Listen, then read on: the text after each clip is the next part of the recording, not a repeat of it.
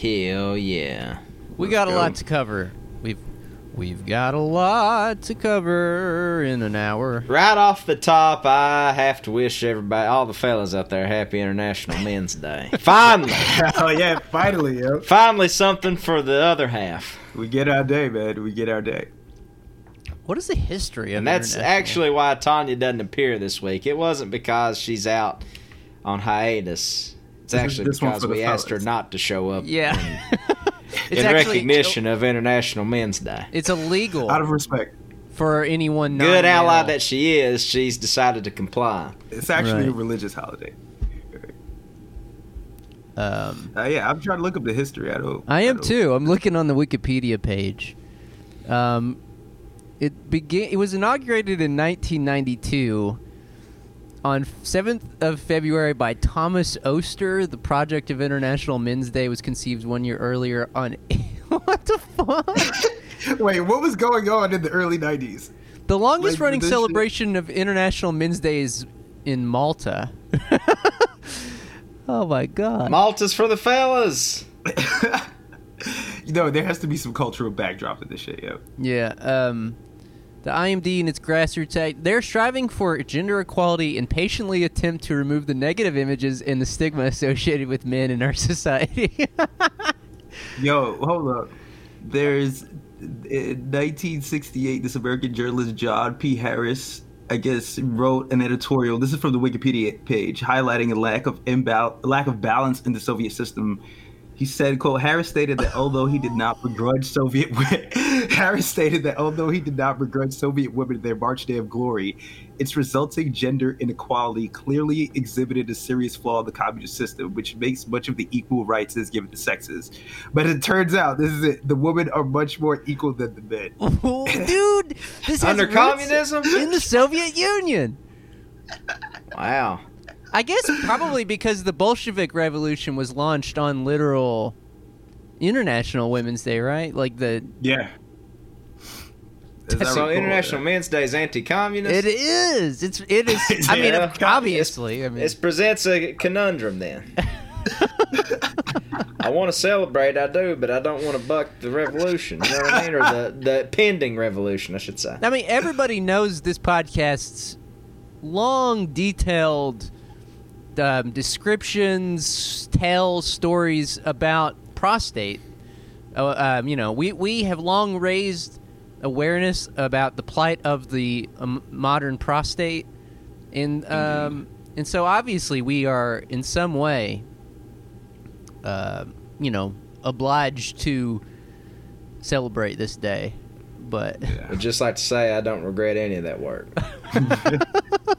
Somebody had to bravely confront the stigma, and by God, that's my cross to bear. This is absurd. May the lump in your prostate never metastasize into cancer. That's right. Yeah, may the lump in your prostate just stay local and never spread. They have yearly campaigns, yearly themes. 2016's theme was Stop Male Suicide. Well, here's an interest. I'm not making a value judgment on any of this, but I do know that. Remember when we first kicked up this podcast and that one dude that had the men's rights thing that kept accosting me and sending me weird emotional blackmail text messages and stuff. like that. It reminds me of this because that was his beat. It's I'm a leftist, and we should come on each other's podcasts. Also, I edit the men's rights Reddit. And I'm like, wait, he called himself a leftist? There was an early attempt around 2016-17 to carve out a leftist men's rights thing, or it wasn't a men's rights thing necessarily. It was raising awareness of men's issues. Yeah, to be fair. What the fuck, dude? Hey, regardless even if that's totally innocuous, it's abysmal optics. Right. Yeah, that's not a good look. Wow. Well, happy Men's Rights Day. Happy International Men's Day to the dude I saw going into the liquor store yesterday and successfully pulled off something I've never seen and I probably will never see again. My man was not wearing shoes and was not wearing a shirt, but he was wearing a mask, and he successfully managed to buy liquor. No shoes, no shirt, but had the mask. But had the mask. Wow. I was like, dude, that guy rocks. That guy fucking rocks. Yo. No Man, shoes, that no is a shirt. that is a true hero, and I don't use that lightly. Exactly. That's a big thing, yeah. What are they going to say to you? Exactly. It's like, look, these are hard times, you know? We can't all put on shoes and shirts, but I got the mask. That's all that matters, Yeah, man. let me in. That'll be a fifth. Thank you. What if he was he using his like shirt as the mask? It's like, here's a quick fix. I'll just take my shirt off and use it as a mask. No, he had a legit mask. Man, I do miss the days of my childhood in Eastern Kentucky where you just could go. They never enforced no shoes, no shirt, no service. No. So you just go in anywhere, you know. And in retrospect, probably not the most sanitary thing in the world, but Nah. you know, Nah. there's something I love about going to the Double Quick and getting me a, you know, Coca-Cola and going But hot shirtless in someday, there. just walking in. That's the trillest shit in the world. That and peeing outside. That's you know what I'm saying? It's the most manly shit you can do, man. Yeah. Well, speaking of manly shit, we have, you know, if you want to be a real man, you have to learn how to eat a little humble pie every now and then. You have to be able to issue a mea culpa. Maybe you did something wrong, said something wrong. You gotta own up to your mistakes in life. And that's what we're doing today. Today is a big apology tour for all of those who said we slandered Dolly Parton. Are we going pro Dolly now?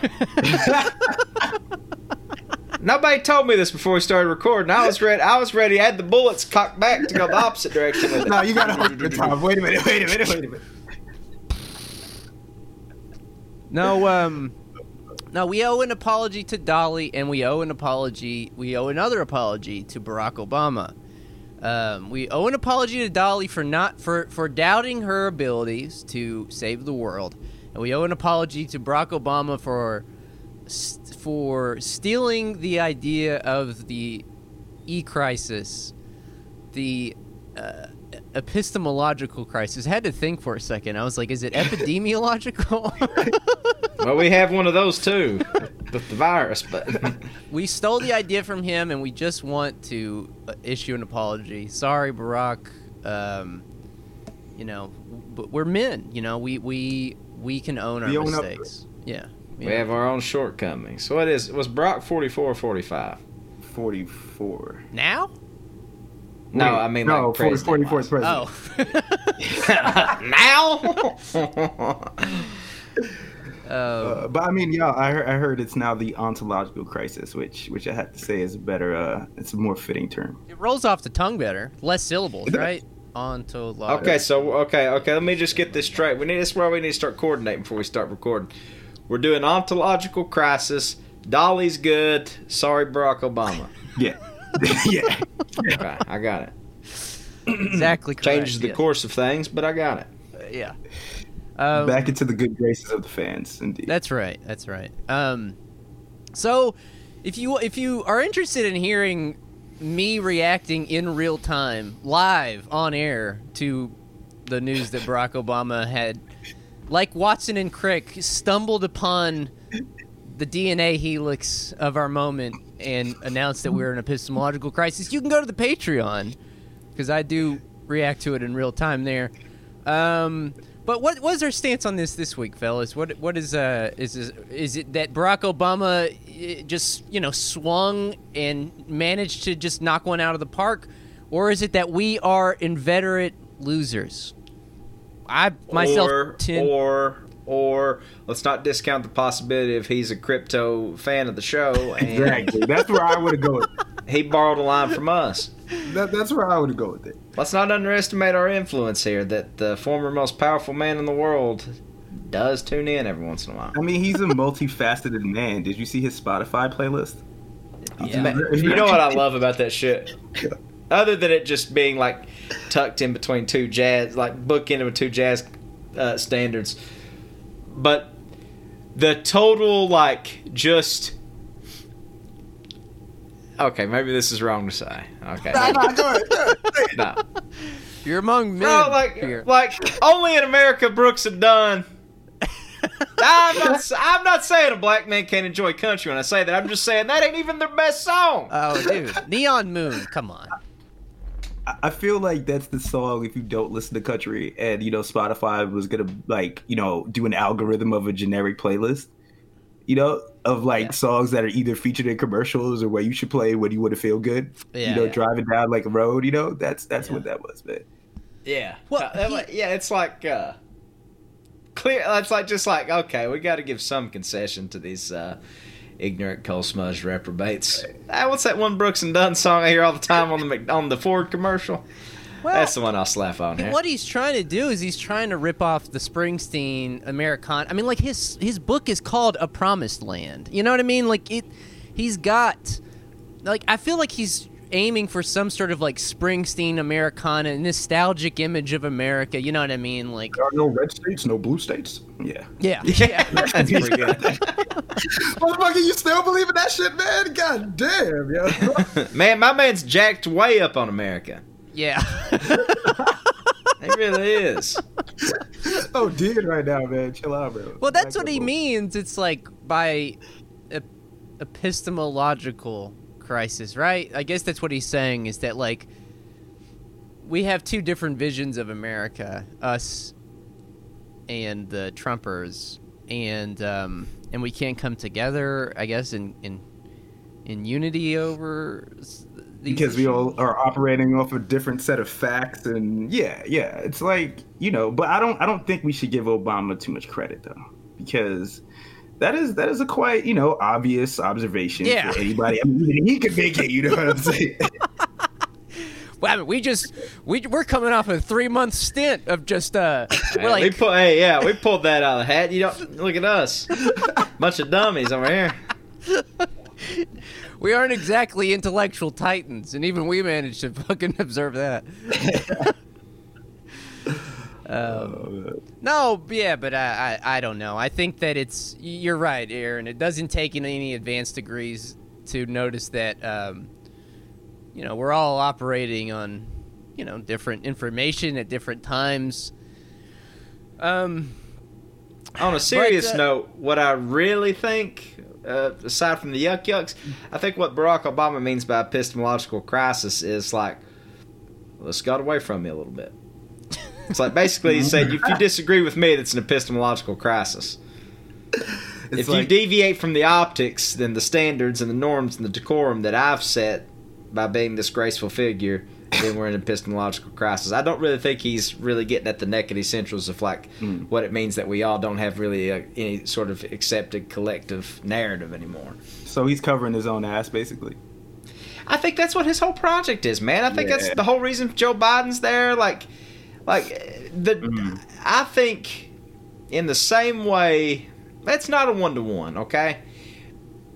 I think in the same way that Mitch McConnell has left his imprint on the Republican Party for generations, Barack Obama has. Like, it is his party. And, like, it's clear where his interests and where his loyalties lie and all these things. That's not an original observation by any stretch.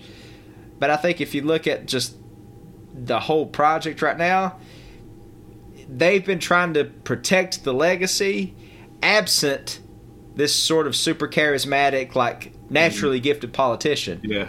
Like, so what they're trying to do is protect this, like, watered-down ass fucking ACA legacy that he's left behind, but they don't have the aplomb or the panache to like, really sell it to us, like, and make us feel good about it. Exactly. Do you know what I'm saying? Yeah, I know what you're saying. And Joe Biden's, like, you know, the best they can do. Obama is like, I mean, it's just people are expecting another 4 years of Obama. And the Democratic Party, because they don't actually, you know, offer anything material, they just have to, you know, have a figurehead, you know, a spectacle, if you will. You know? In a way, they whiffed in 2016 on this when they couldn't give us 4 more years of Bill, right? Yeah. And I don't say that, like, I know I take a lot of heat for saying, well, Hillary Clinton is, like, on her own merits and blah, blah, blah, blah. Yeah, shut the fuck up. She murdered a lot of people. What I am saying is that there was a strong current of, like, Clinton nostalgia, you know what I mean, that was tied to oh, maybe Bill Clinton will, like, tacitly be the president for 4 more years or something like that, because people were in such, like, trying to, like, glum on to something, and Michelle Obama wasn't running, and whatever.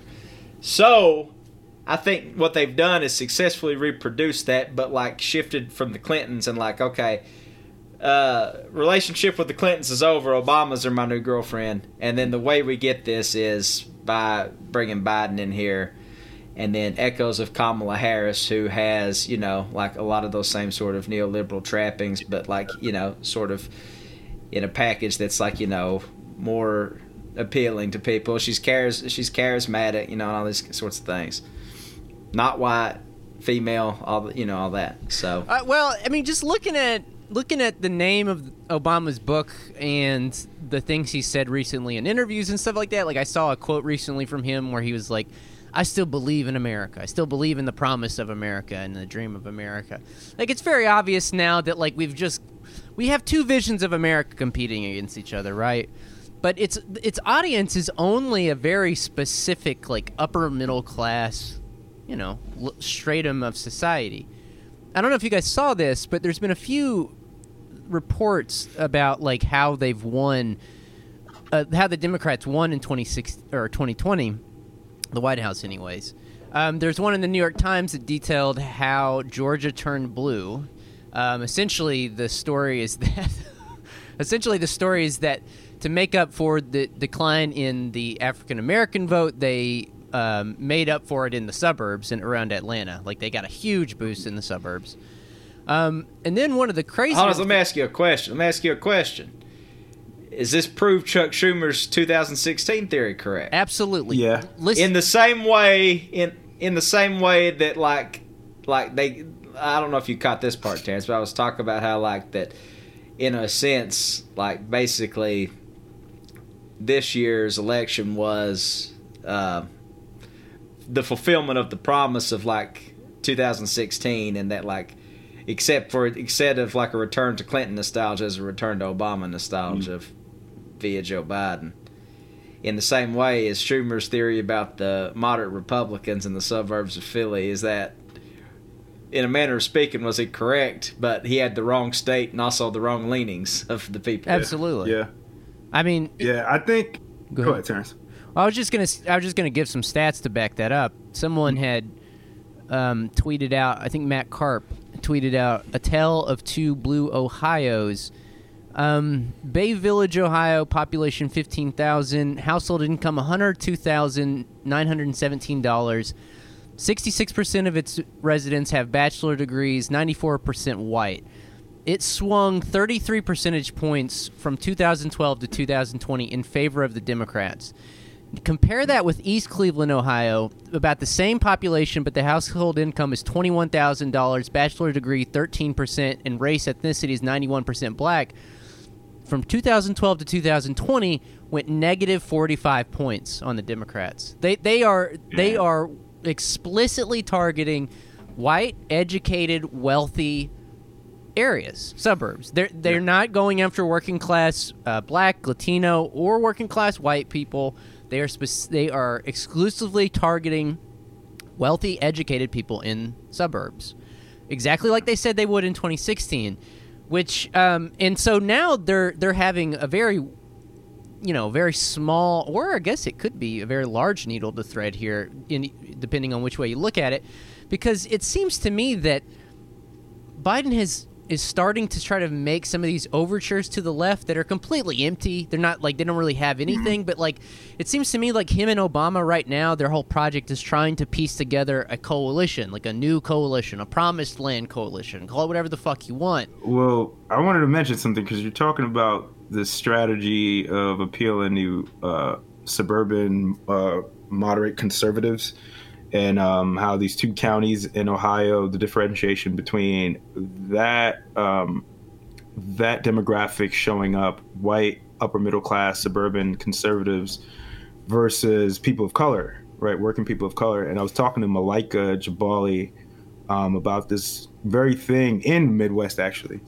And what I found interesting is if it wasn't for Trump, like, forget if he had a better response to COVID. But if it just, I guess, yeah, he had a better response to COVID, but he also wasn't so grotesque, I guess. Like those kind of factors, would people have turned out for Biden?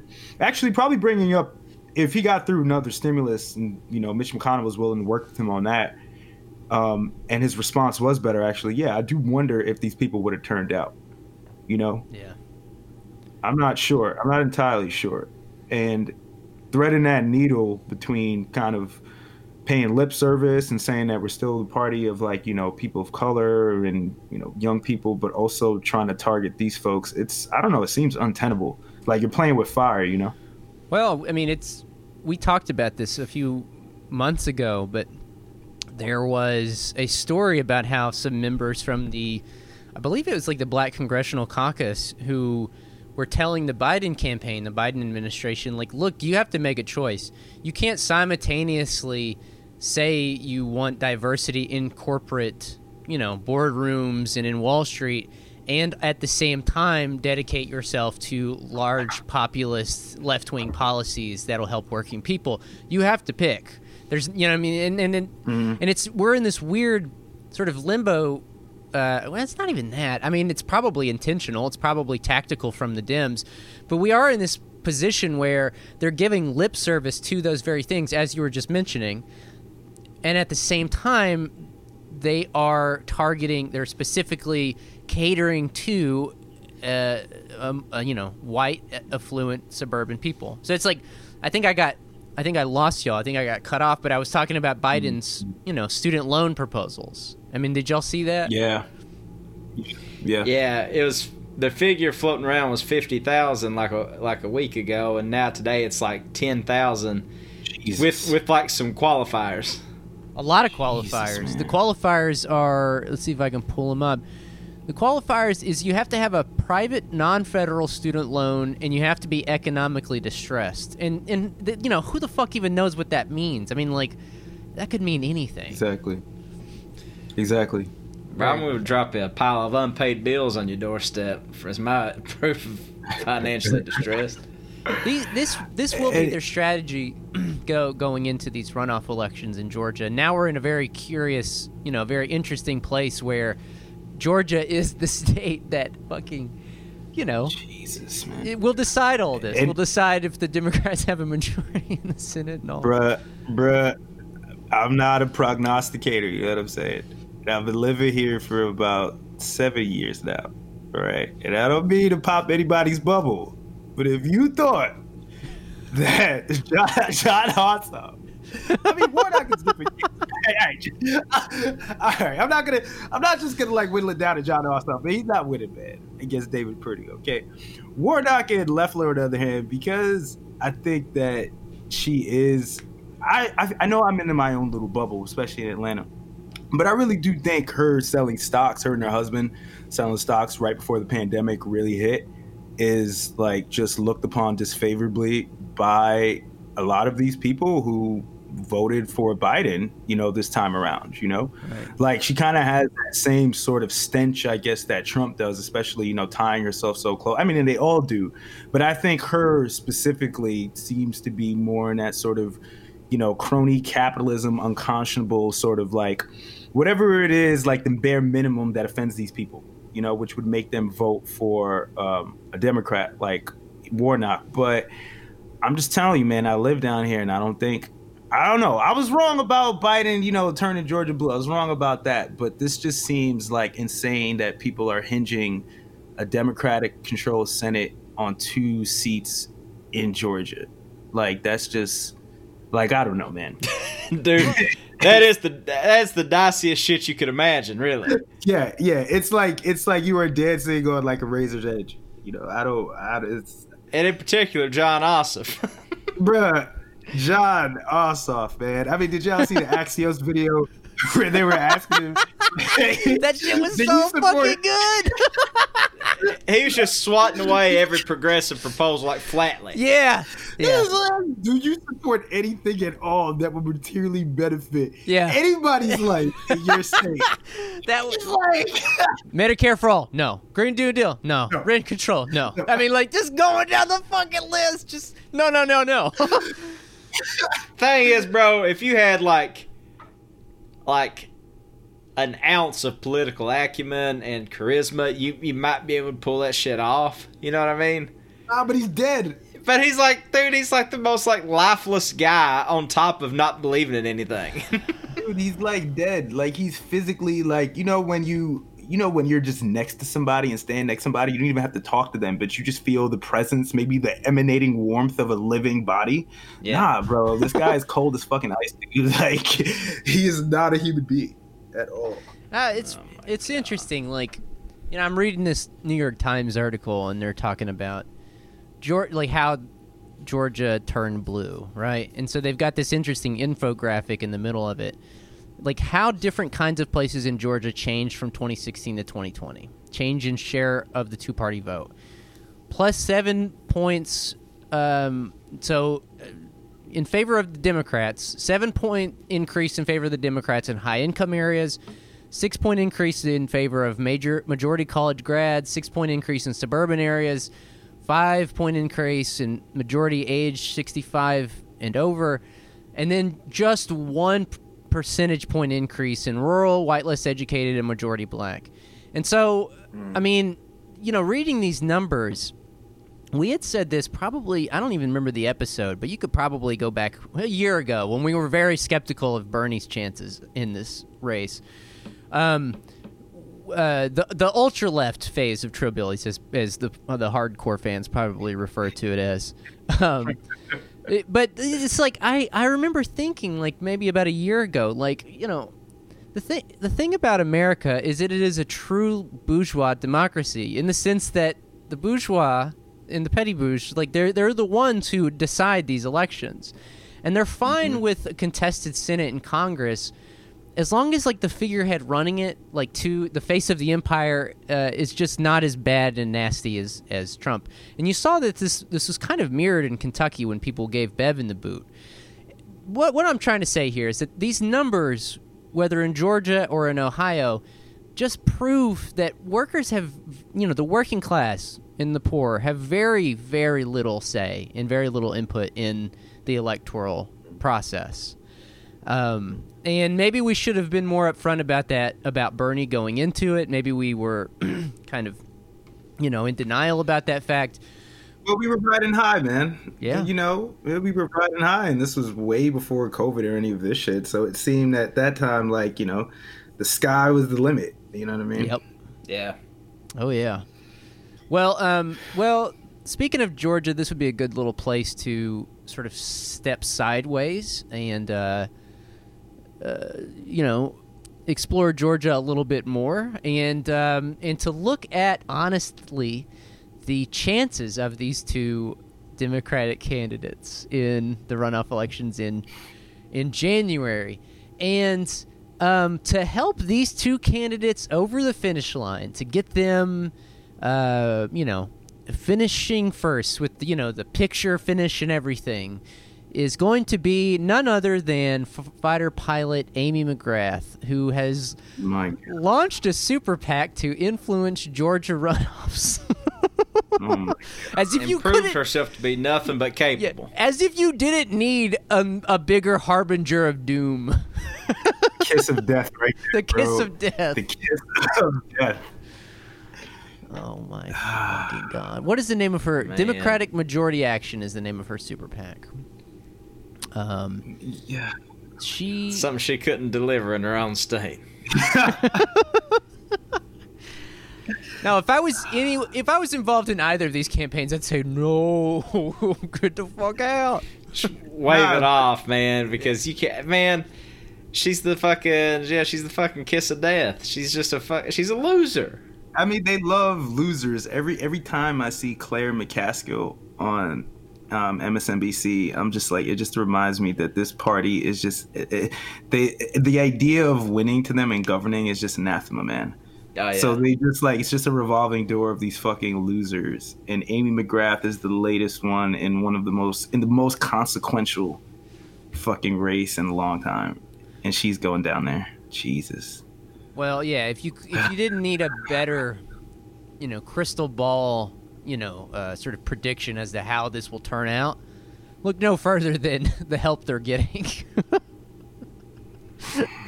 Calling in the cavalry. Yeah. Well, so that about covers Georgia, the elections, everything going on.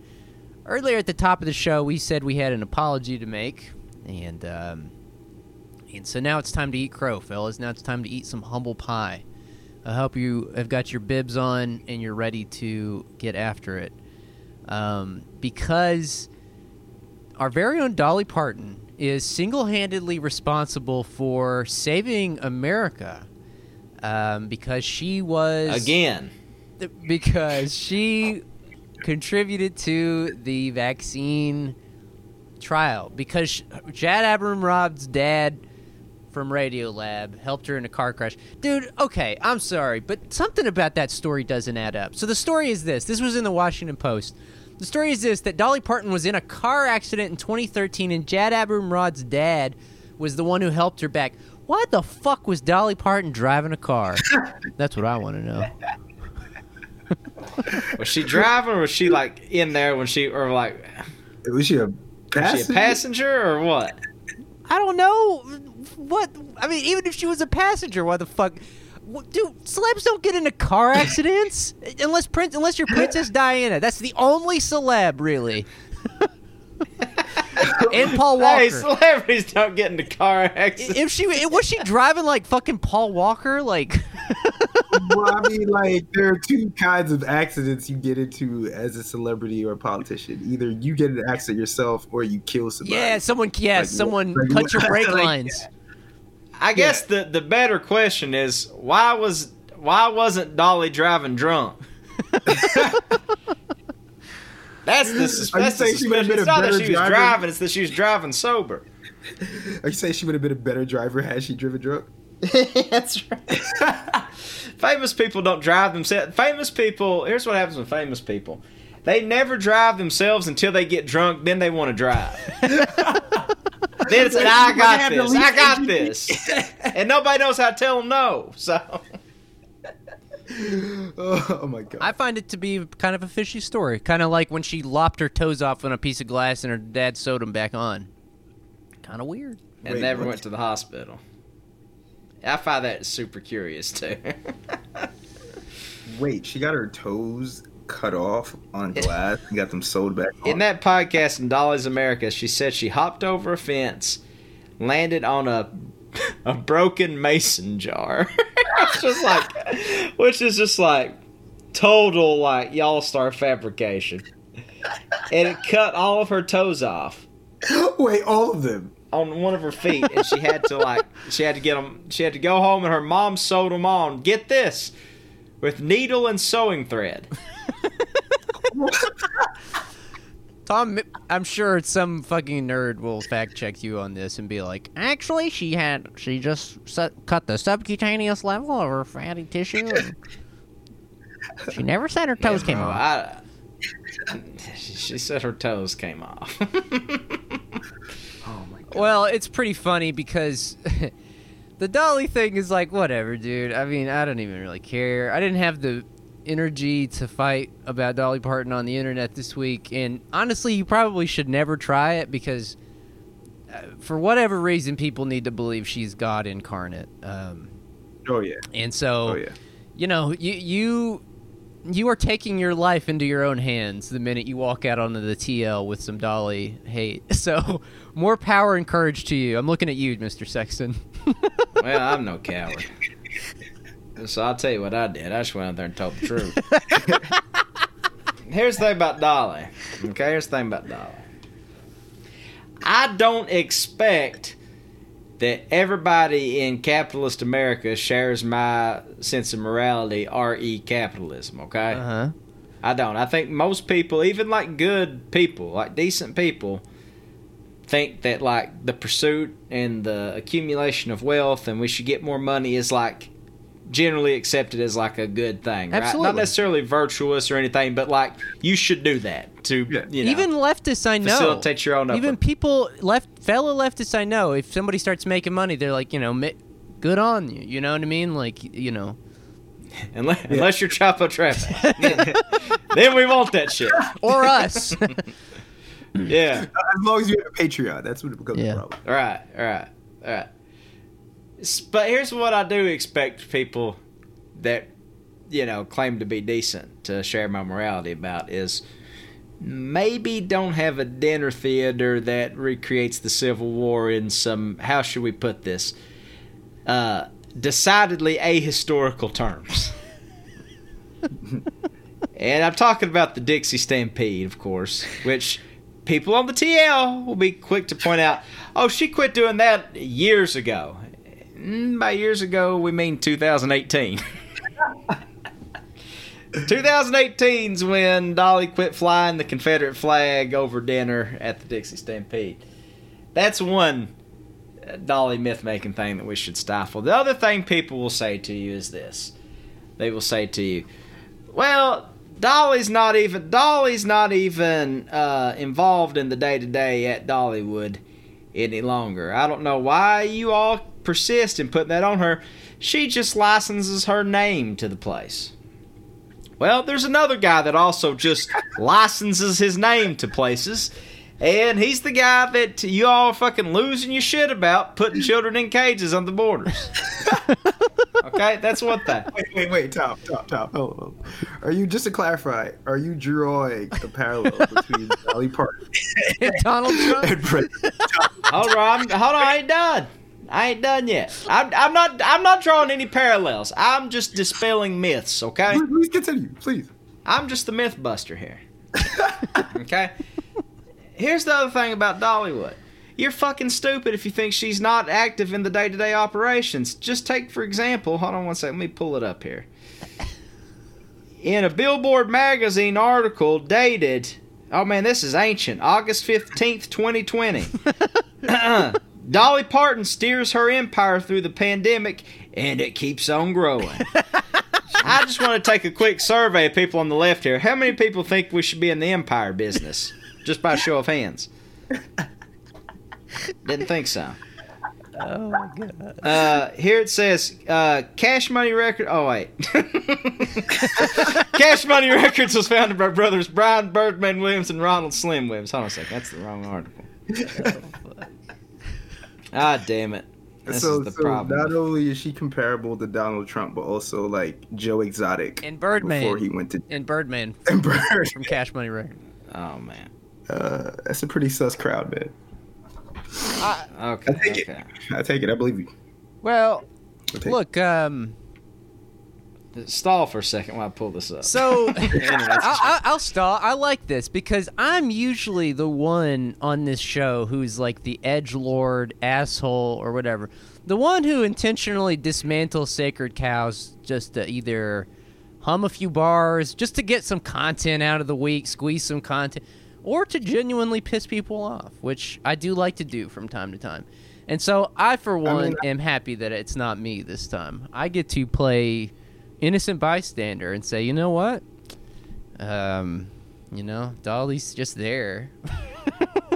Well, you had in the Patreon, Terrence, you had your own moment of tearing down idols when you called out Gandhi for being a Child molester. He was also a racist. So I think this is what this show should be about. Well, yeah, I agree. I agree. The difference between Gandhi and Dolly is that Gandhi never wrote any hit jams, so it's like people don't. I mean, maybe some nerds have a really hard time, decoupling their celeb obsession from Gandhi, but it's like, for whatever reason, man, this country is so celeb obsessed. It is just like they cannot conceive. They cannot hold two ideas in their minds at once. They just cannot conceive of Dolly as anything less than Jesus Christ. a good entertainer, a good songwriter, a good guitar player. Like, she is all those things, but like when you start ascribing like a morality to her that is by her own admission she flatly rejects, it's just weird. Okay. On the morning of March 13th, this is from Billboard magazine. In August of 2020, that's this year, if I was keeping score at home. Dolly Parton arrived at her Dollywood theme park. Her Dollywood theme park. the crown jewel in her multi-million-dollar empire for an annual preview day for season pass holders. Located in the town of Pigeon Forge in East Tennessee, not far from where she grew up, the park had introduced a number of changes in the reaction to the coronavirus pandemic, including the installation of over 300 hand sanitizer stations. The event was also supposed to show visitors how prepared Dollywood was to open the next day. Parton stayed all day to monitor the park which bears her name and meet with Dollywood staff to talk about the latest news of the pandemic. By the time she left that night, though, she was no longer convinced opening was a good idea.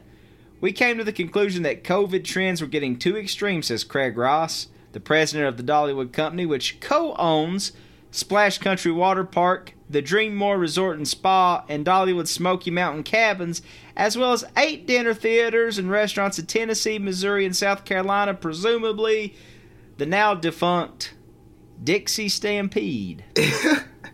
So I turn that to you, friends. If something is described as being mine and the crown jewel of my multi-million-dollar empire, would y'all say it's safe to assume that I have some agency over what goes on over there? Also, like, this was written in August, and 2020, the pandemic, not 2019 or 2018 or.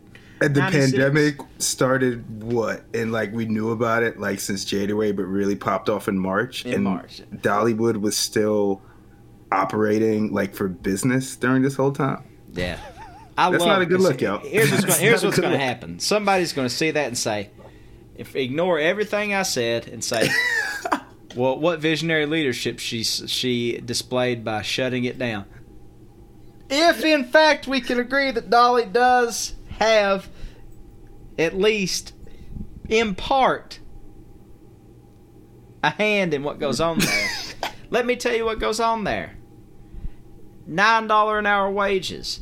They got a goddamn. Somebody came into the mentions the other day talking about, oh, well, actually, there's like a free clinic there that's free for all the workers, and a lot of people go there just because it's the only place they can afford health care. But they framed that as like that was like a good thing, like a benefit thing. You know what I mean? That's a company town, yeah. It's a company town, yo. And also, let me ask you a question: if I've got prostate cancer, am I going to go to Dollywood to treat that? You know what I'm saying? Like, basically what you have is like rapid care. It's Dolly Care. It's like a rapid care with like Dolly's face on it. Right. Wait, but Tom, if you get coronavirus while working at Dollywood, you can get treated, right? That's like part of the empire, and the vertical integration is what it is, man. Right. Yeah, that's right. true. I mean, if that's how you're going to run an empire, that's probably the most efficient way to do it, right? Are none of you aware that at Sextonwood Amusement Park, where people go to get bilked out of their cash playing... Hey, this isn't about me. Interminable poker games. Rook tournaments. You're telling me that Sextonwood is not... Tom Sexton is not involved in the day-to-day operations of Sextonwood? Interesting. Or the creative direction. Or the creative direction. The naming of it. The very hornily naming of it. I think it's so goddamn funny, dude, that like, okay, like, even if you're like, oh, she just licenses her name to it, that's not much better, you know what I mean? Like, oh, she's licensing her name to, like, a fiefdom with roller coasters where people are suffering and, like, getting paid nothing, and this is the #1 attraction in the state of Tennessee, a state that contains Nashville. You know what I mean? I mean, like, I think you find that a lot where people will be like, well, you know, this person that was in charge of, like, you know, whatever empire was, whether it was like a theme park or amusement park or like a clothing line, right?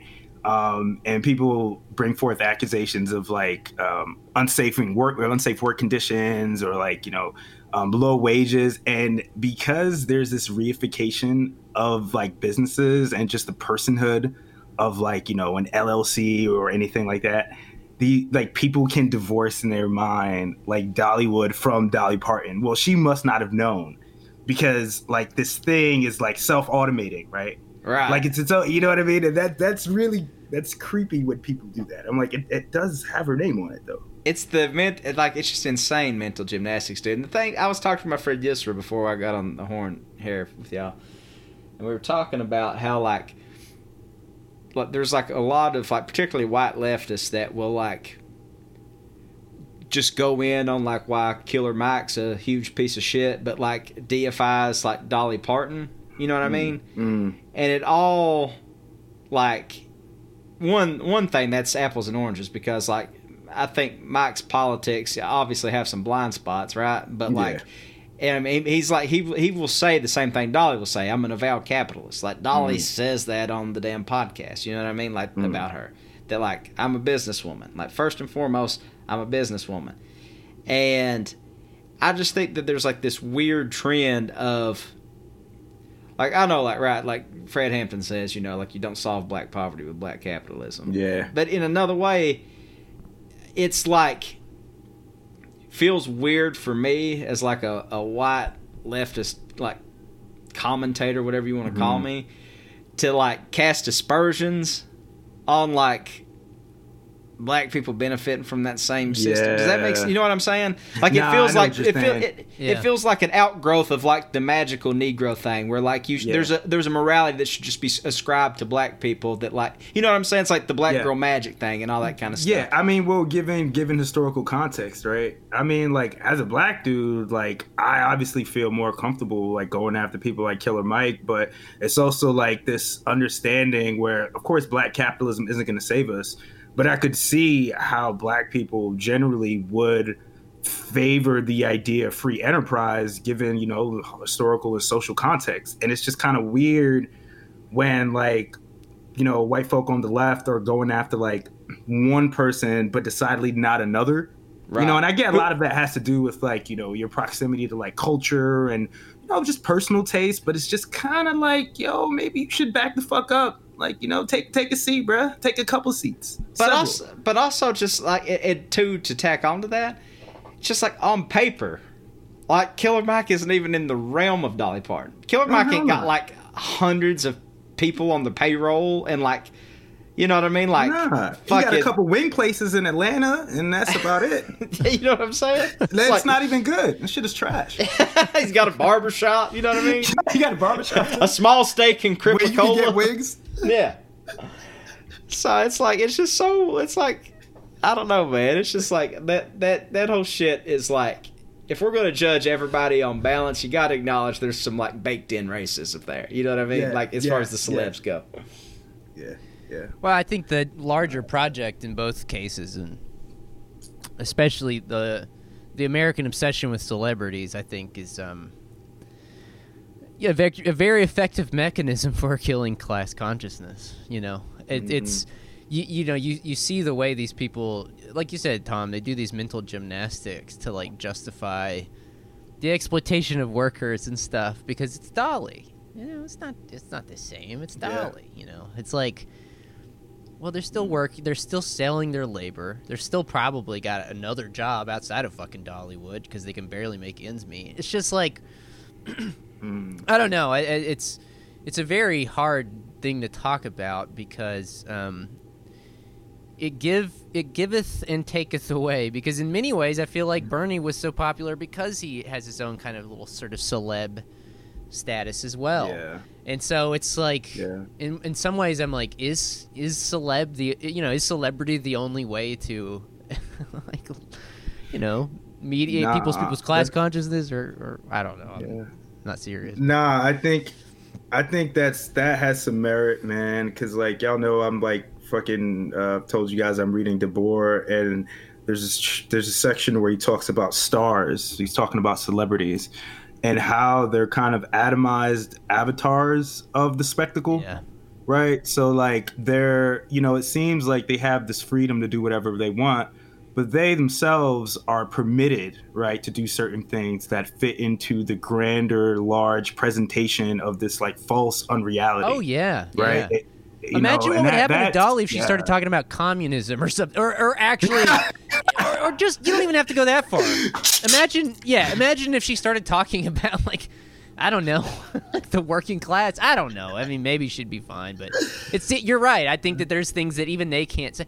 I mean, look what happened to fucking Colin Kaepernick, you know? Like, with Nike now, though, he got recruited. true, you're right. He got rehabilitated. You're right. Jesus fucking Christ, dude. No, you. Well, Dolly is Donald Trump as well as Gandhi, and she gave people COVID. In the end, we all contain multitudes. The thing about this, what else can you say? The thing about COVID and all of this is it was always going to have to read down to the capitalist benefit. That's part of the fucked up thing about living in the society we now live in, is that, like, for us to dig ourselves out of this COVID thing, I was listening to the story on NPR this morning. I mean, do you realize how much money is going to have to be spent to disperse, just in America, 350 million vaccines? Like, they're going to have to, I mean, they're hiring some tech company in, like, Connecticut or some shit like that. Like, the guy who started the Priceline website or whatever, like, they're hiring him to, like, roll out this innovative new kind of syringe that's kind of, honestly gave me sort of Theranos, Elizabeth Holmes vibes. It's, like, not a real syringe. It's, like, sort of a throwaway one. Just a little tiny one that, you know, that has the vaccine in it. But anyways, I mean, it's so much money. And, like, how much money Pfizer and Moderna are going to get for these vaccines. I mean, I don't know. It's like you couldn't really ask for a better argument for nationalizing the sort of entire pharmaceutical industry, entire healthcare industry, but, like, I don't know. Yeah. No, especially, like, thinking about, like, getting the vaccine out to more rural areas, you know, like, you know, getting it out to, like, working class, like, populations of color, especially, who are, like, you know, disproportionately affected by the virus. And I don't, like, logistically, like, I don't see in the current, like, socio-political context, like, the way this country is set up institutionally, I don't really see that being a thing for at least, like, another year or two, you know? Like, after the initial vaccine comes out. Maybe I'm being pessimistic, but it just, I don't know. That's another thing in this now that I'm thinking about. Like, why the fuck don't people ever ask, like, is it not just really bleak that we have to rely on the philanthropy of millionaires and billionaires to, like, get any relief at all? I mean, it's like, how fucking bleak is that? Like, I don't know. Dude, I was watching the, this is kind of related, a little tangent, but I was watching the SpaceX and NASA launch to the ISS. Oh, yeah. And my sister was like, CNN for a minute got off of the election and Trump news. My sister was like, isn't this cool? And I was like, no, like, it's not. You know, she was like, oh, it's space. Like, give me a break. And I'm like, dude, like, it's, you know, we used to do this shit, like, without relying on private industry. Right. You know? And she had the nerve to bring up the Soviet Union. And I was like, that's a perfect fucking example. Right. You know what I mean? Yep. Like, why is Elon Musk? I mean, I know why. It's because we shrank the budget of NASA, and it's just not, now that we're not, like, you know, trying to go to war with, like, the Soviet Union and send missiles, like, you know, into space and, like, across the fucking world. Like, the prospect of, like, just for curiosity's sake, you know what I mean?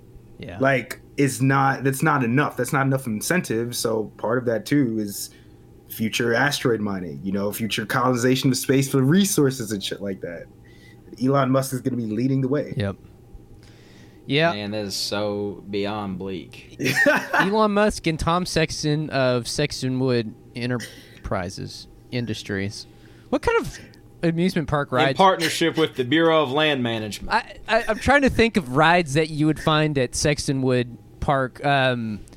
You would drive over a large bridge, and that's just the ride. You just get an anxiety attack driving over a bridge. Yeah. It's like, do you have, I forget what the name for bridge fear is, but it's like only people that have that can ride this ride. I need a note from your psychiatrist saying you have this specific phobia. Okay, good. Okay, now strap yourself in. That's the terror. That's the horrifying part. Or, like, you go through, like, one of those tunnels at the end of, like, or the beginning of a football game. You know what I mean? Like the human tunnel, and people are just sneezing on you the whole time. And the terror is like, oh shit, I got fucking Legionnaire's disease. That's the terror of it. It's all based on, like, Sexton would all be based on very niche anxieties, hypochondria, and gambling. It's all I love, baby. Chasing a little trim here and there. Oh, man. We can turn this into reality. Fucking synth music piped over the PA system. Yeah, I'm a Sorry, Tom. I'm strange individual. I'm getting it. I would go to that, man. That sounds a little bit too much like my actual like existence.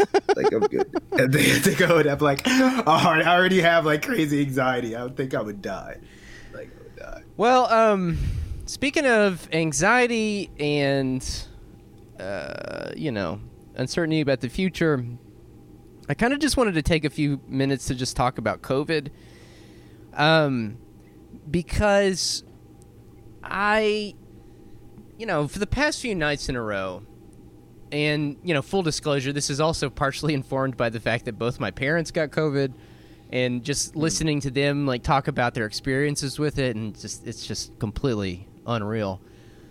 But for the past few nights in a row, there's been a point I've reached, like, I'll eventually I'll get so stoned that I'll just hit a point of just total freak out about COVID. I don't know if this happens. Oh, hell yeah, brother. Oh, no. Hell yeah. This is why I like having Aaron on the show now. I have a fellow weed smoker. A fellow pessimist? Yes, a fellow pessimist and pothead. Smoking pessimist? Yes. But no, I kind of found myself last night in this sort of mental space where I had sort of... You ever seen that movie, Contact with Jodie Foster? Yes, I fucking love that movie. That movie's awesome. It's so fucking... I've seen that shit like 10 times. Yes. Like, there's that scene towards the end where she, like, goes through the fucking whatever it is, and... The wormhole. Whatever the fuck she goes through. And she ends up on the beach of some, like, distant world, and her father is there. And she's just kind of, like, got... like this, this sensation of awe, like just this mixture of like fear and wonder. And I kind of felt like that's where I had landed last night. And it's where I've kind of felt the past week, because this past week it has been a total, I don't know how to explain it, but you've got several different things going on at once. Maybe the most prevalent of which is that governors are now starting to shut down their states. Pennsylvania, New Mexico, we're talking about it here in Kentucky. But the language and the way that they talk about this is just it'll just send you for a total fucking loop, because I don't know. I mean, if any of you have still been paying attention to your governors, most of you have probably tuned them out a long time ago, and rightfully so. But if you have been, you'll have noticed that over the course of the past 2 weeks or so, they're like, well, we probably need to shut down soon. They've all been saying this. They've all been saying, we're thinking about shutting down again soon. We're thinking about it. It's probably going to happen. And then some of them will take baby steps to do it. Some of them will actually go all the way out into doing it. But it has created this very bizarre situation, in my personal opinion, where you've got these governors just basically saying, well, we know things are bad, and we know that people are dying, but are they bad enough yet to go back to where we were in April and May? And all the implications built into that, all the assumptions built into that, are so mind-numbing. It is just completely, it's just completely mind-numbing. If you go back in time to March or April or whatever, and you read some of the things that people were saying back then, it's insane how little disregard for life we had entered into this pandemic with. Yeah. I mean, people back then were saying, they were literally going on TV every night and making these calculations about how much human life was acceptable. How much, some people are going to have to die, but we can't risk shutting down the economy. And this became the justification for opening it back up. And I have to ask myself, I really have to wonder if the numbers we're seeing now, just if it gets through to them at all. You know what I mean? Because I feel like the numbers we're seeing now far, far exceed anything we even envisioned back in March and April. If you would have told me back in March and April that by November we would have 250,000 people dead, I mean, 1 million new cases within 2 weeks in November. I mean, it's just phenomenal. Have y'all seen the movie fucking Contagion? I think it's been a long. Does it have Dennis or Hoffman, Dustin Hoffman, or am I thinking of a different virus movie? This is the serious virus movie. In 2011, it had Marion Cotillard, I think, Matt Damon, Lawrence Fishburne. Yeah, that was the ensemble cast where like half of these motherfuckers died. Right? That was part of the appeal Steven of the movie. Soderbergh It was like, oh shit, they killed Gwyneth Paltrow. God damn, yo. But I was watching that movie at the beginning of the virus. This is like, maybe this is like April, man, or May. I don't know. We were going through that first kind of wave, right? And watching this movie with my ex, and I got this really chilling feeling, not because the movie was an accurate representation to what was going on, and the movie is like truly horrifying in its portrayal of like the virus itself, but the response from the government, right, and governments across the world, even amidst societal breakdown, was something that I could not see replicated in the real world, and that's what scared the shit out of me. Right, is that this movie is about the worst case scenario, and even in this movie, you have military scientists and some of the most leading epidemiologists and world leaders and even characters themselves. Like I don't think that there was like this element of doubt and denial that there even is like a virus. And I couldn't even finish watching it because I was like, yo, this is like dead ass a better world. Yeah, like I wish we were in the movie because where where the ensemble cast dies. yeah. I mean, I would have been like a fucking background person. I probably would have lived, or I would have been a body in the corpse. Like, I don't fucking know. But like, they went through massive death and got through it, and we are literally now still creeping through and looking forward to a winter with no aid, where people are going to be like, trapped inside. People are going to go out and be trapped inside and passing it amongst one another. And it's like, yeah, how many more people have to die? Is there even like an upper limit? I don't think there actually is. All of this has been baked into like the way sort of ideology gets reproduced like in real time. It's really bizarre. I'm not trying to get doomer with this. I mean, once again, I think... Like Tom said, there ain't no such thing as doomer, motherfucker. If you could, you got two eyes and you can see what the fuck is going on. Exactly. Yeah. Just look at look at society around you. There's no... I mean, I don't know. I don't really know, if people tune into this to feel better about themselves or about the world or whatever. You shouldn't. I mean, but I guess the only thing I'm trying to point out with all this is just how in real time... human life just gets written off, and how you see it like right in front of you. I mean, there was an article, I don't know if you guys saw this, it was going around, I believe it was on Sunday or Monday, in Bloomberg, from some dipshit named Tyler Cowen. COVID is increasing America's lead over China. As the post-pandemic world order takes shape, it's clear that the U.S. still has huge advantages. This article basically says that because so many people died, because we have incurred so much mass casualty and loss, we are, ipso facto, superior to the Chinese, because it proves that we're more resilient and we're stronger and we're braver, and we can channel all that into medical innovation and developing vaccines and relying on our capitalist institutions. And this is literally fascism. No, hold on. It also, I was going to go the opposite direction.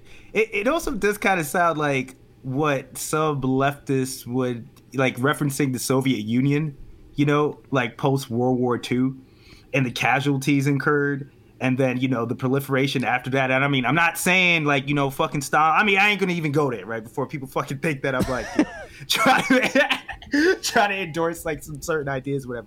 But like it does seem like that kind of like argument where it's like, oh yeah, like we're better off because we were able to incur such like mass casualties and damage, and we're still humming and ticking along. And I don't really know if that's a good sign. Yeah. like that way. You know what I mean? Yeah. Yeah, that's not a good sign. I think that it's weird. You know, me and Terrence were talking about this a little bit the other day, but it's like these weird myths or like half truths about China that you always hear people like that spout off, like female infanticide and like all these different things. Like, you know, I'm sure that China's got its own shit like anywhere else, but it's funny that like the things we like criticize them for, whether true or not, are the things that we're doing to prove our superiority to them. You know what I mean? Letting people die and so forth. Yeah. You know Absorbing all of this. Yeah.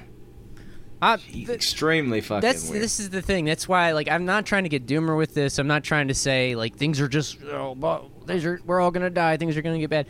The point I'm trying to make with this, the overall point I'm trying to make with this, is that if you are a leftist or even somebody who just marginally cares about human life, I, like, want you genuinely, sincerely to ask people, like, is this the world you want to live in?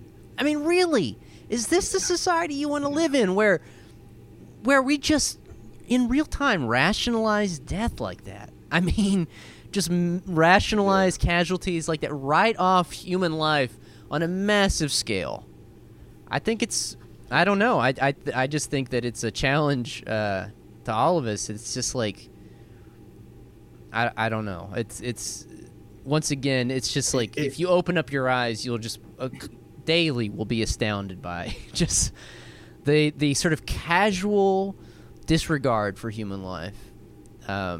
Yeah. And I was thinking about my bad. Go ahead. Terrence, all I was going to say is I'm just pleading with people to just don't let it harden you. You know what I mean? Like that is their goal. That is truly what they want here. They want you to become desensitized to it. They want you to become just totally like, well, that's just that's the cost. That's the price of being America.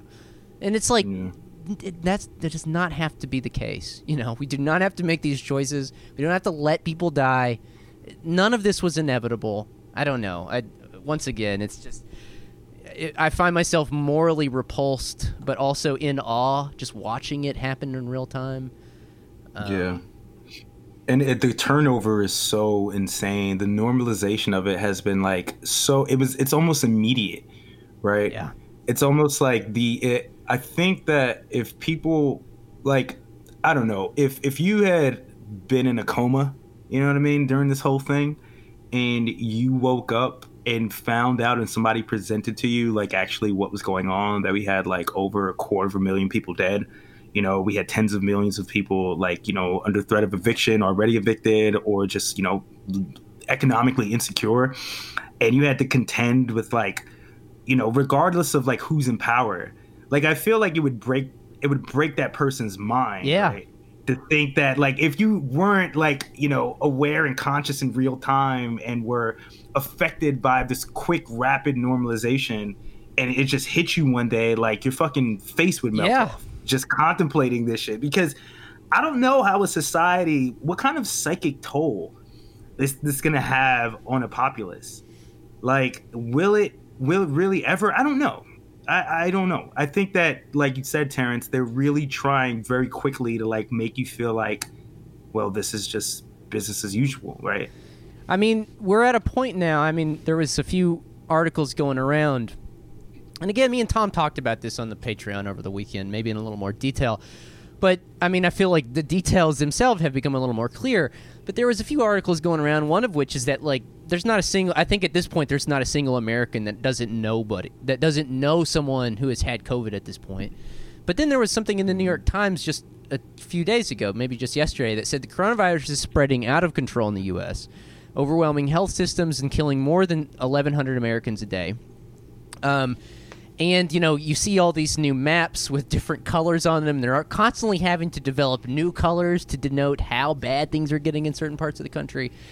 And once again, it's just like we have to sort of find our footing here, because there's a lot you can pack into this statement, spreading out of control. I mean, we don't know what it's going to look like in a month. I mean, aren't we getting close to some states' entire health systems just being I mean, like, can people even fathom that? Can they even conceptualize that? Like, entire health systems just, like, becoming... You know how you have a panic attack and your brain just melts down and you can't function? Like, that's kind of how this might function at a systemic level. Boy, do I. A fucking entire health system just cannot go on. It just is overwhelmed and is, overflowing at the top. So... You saw that dark shit in South Dakota where they were letting COVID-positive nurses continue to work. Yeah. Because they were so overwhelmed. Jesus. So, like, that's a little preview of how just a taste of how bad it can be. Yeah. Or the Tyson shit, man, where like their managers are betting at this like the poultry factory I think that Tyson owns operates that like shit. yeah man, they're betting on people getting COVID. Like betting what percentage of the employees will like it again makes me think of like Marx's idea of reification, subject becoming object and vice versa through this process of commodity exchange, and how like literally it does mean now that like people like, because when somebody says to you that 200,000 people died or 250,000 people or 300,000 people or even 1 million people, like as a human being you can't like conceptualize like visually how many people that is. And I think that's like how they're able to get away with it too, because like unless you're like you have like some omniscient sort of like perception, you can't see 1 million people, right? Yeah. And that's what kind of creates like this alien. I mean, you're already alienated, but now you're inoculated from this completely because like you can't actually perceive it, visually speaking. Yeah. And one thing they kind of did to us was like, when they were like around the same time where they were calling us the human labor stock and all that stuff. Capital stock. They were saying, yeah, it's the capital stock. Yeah, the human capital stock. They were saying stuff like, well, they were throwing stuff out like, oh, well, 3%, and like to the uninitiated, 3% sounds like not like a huge deal, but like you're talking like if that's allowed to spread all over the country, and it looks like it's certainly trending that way, and only going to get worse in the next month and a half. Like you're talking like millions of people. Yeah, you know what I mean? Millions of people, dude. And like people will like sit here and say, "Oh, well, that you're being a sensationalist. You're being a sensationalist," and it's like, okay, that might be true, but like we've also like just went and pacified countries under the guise of not of a single if it's a single American life, it's worth going here and doing this shit. It's like, come on, man. Yeah. Well, come on. And also though, Tom, if you would have said that back in March and April, people would have been like, oh, if you would have literally said 250,000 people will be dead by November, I guarantee you half the goddamn commentary would be like, oh, you're being a sensationalist, or half your coworkers or whatever. And it's just like, at what point, I don't know. I mean, it really frustrates me when people say that, or they say you're a doomer or whatever. It's just like, I mean, I don't know. It's just like, at what point is it acceptable to just write that off as sort of sensationalism or doomerism or whatever? I not that we could have done anything about it anyways. I mean, obviously, if you thought that many people was going to die and you're just one of us on a podcast, you can't do shit about it anyways, but... But Terrence and Tom, people die all the time, right? People are always going to be homeless. People are always going to be like, this has been like just an I mean, I don't even, sometimes I don't know if it's like, I don't think it's on purpose, like conscious, but it's also like just part of the system in itself. So like the ideology like has to sort of like create new ways of like, producing narratives that are like, normalizing, you know what I mean? Yeah. And it's like, people will say like comparing it to the flu, right? Well, the flu kills people, and it's just like, okay, dude, but like this is they ain't even on that anymore. yeah. They're like, well, you get in your car and drive to the grocery store every day, don't you? You know how many people die? And it's like, oh, come on. You know how many people get attacked by sharks? This thing is already killed. Exactly. Yeah, this thing has already killed 5 times as many people die annually from the flu. I mean, and it's fucking mid-November. We still got another month and a half to go. What's really going to be maddening... We ain't even in the season. Do what? So we ain't even in the flu season on top of all this shit, really. I know. Jesus. But once again, I'm not trying to like black pill anybody.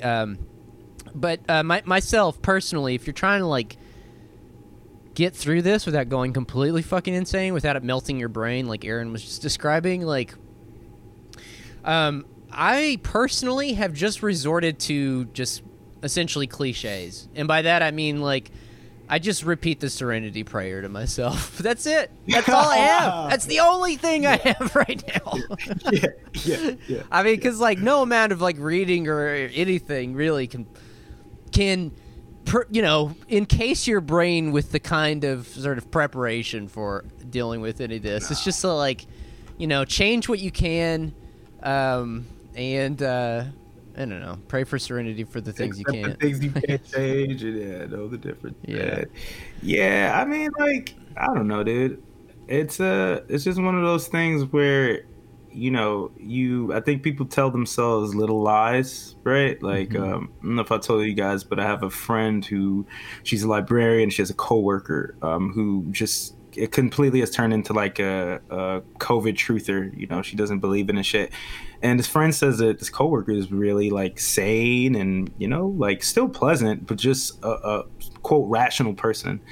And she thinks this is like her way and a lot of other people's way of dealing with this, where you just completely push it out of your mind. Yeah. And, not trying to be preachy, but for like, if you don't want to get doomer, just understand that like all of this is untenable. And at some point, like, I don't know. I mean, I guess it could creep on like this until like, a million people are dead. But like all we got is each other. Right. You know what I mean? Like, just find that kind of solace in solidarity, but also be aware of like what the fuck is coming. And maybe, I don't know, you'll be better equipped to deal with it, you and your comrades, because otherwise this shit will make you crazy. Yeah, you're right. Yeah. I think that's a really good sort of point to go out on. I know we're well over an hour, but I kind of wanted to go out on a few Speak Your Pieces, if you had any, Tom. It might be a good sort of palate cleanser. Palate cleanser here. There's little dispatches from back home here real quick. See what let's take the temperature real quick, boys. My wife voted for Donald Trump. I'm going to divorce her. He's told more than 35,000 documented lies since he was elected and has paid only $750 in income taxes. Everything that came out of his mouth was a lie. The Internal Revenue Service let him by with owing $450 million, and he was bragging about it. Thank you. I guess Amy McGrath has been sucker punched again, but Kentucky used her and got $90 million. That's more than she would have gotten if she'd have won. She would have been taking orders from AOC, Chuck Schumer, and Kamala. And Kamala. More than she took from the military. That's the best part. She would have taken more orders from AOC, Chuck Schumer, and Kamala than the military. Kentucky can't be bought. She needs to stay home and raise her 3 beautiful children. The reward will be far greater in the end. You gotta hit him with that little bit of like Southern hospitality, yo. That's you know right. What I'm saying? That's right. When I was a kid, we played Rebels against Yankees and the Confederates against the Union. So did Dolly. Made millions off of it. That's a little editor's note. Editor's note. That's a little editor's note, yeah. The kids divided up and played games. I wonder if in 100 years from now the adults are going to still be playing Trumpsters against the socialists. Hey, it's a good question. Yeah. Last one and we'll go out. Wait. There's one more I just sent you that I want you to read. But Okay, 2 more then we'll go two out. more. Hey, Joe Biden. If you take all the carbon dioxide out of the air, what are the plants going to do, huh? Isn't that plant food? If the scientists are saying this and that, it might be because if they said it the other way, they wouldn't get any funds, would they? My favorite thing about Speak Your Pieces, sometimes they don't Little punctuate community right when I science. read it. It's like, you cut out a little bit there. Could you read that one again? I'll try again. Hey, Joe Biden. Tom, If can you you take hear all us? the carbon dioxide out of the air, what are the plants Maybe it's going to Tom's do? turn to go out. Isn't that plant food? Man, you gotta love. Can y'all not hear me? Yeah, we can hear you now. Yeah, we get it. Okay. If the scientists are saying this and that, it might be because if the scientists are saying this, and that it might be because if they said it the other way, they wouldn't get any funds with it. I can't. Look, I ain't try to bag on nobody's grammar because mine's bad, but I can't do nothing with it. Yeah, sorry, I should have screened that one before I sent it to you. Sitting here watching the news on television, one thing I see is the world's largest group of bullies trying to take an election they don't have yet. Thank you. I love how they've turned into the Hillary people after 2016. They're like, just a bunch of bullies. Oh, yeah. The Dems are just a bunch of meanies and bullies. Except they have like a way less body of evidence for their claims. I mean, and the Hillary people didn't have a lot to go on either, but it's like light years ahead of this. Right. Well, that about covers it for today, folks. Thanks for listening. Hopefully you made it all the way through this one without completely getting just spitting mad about Tom's take on Dolly or don't care.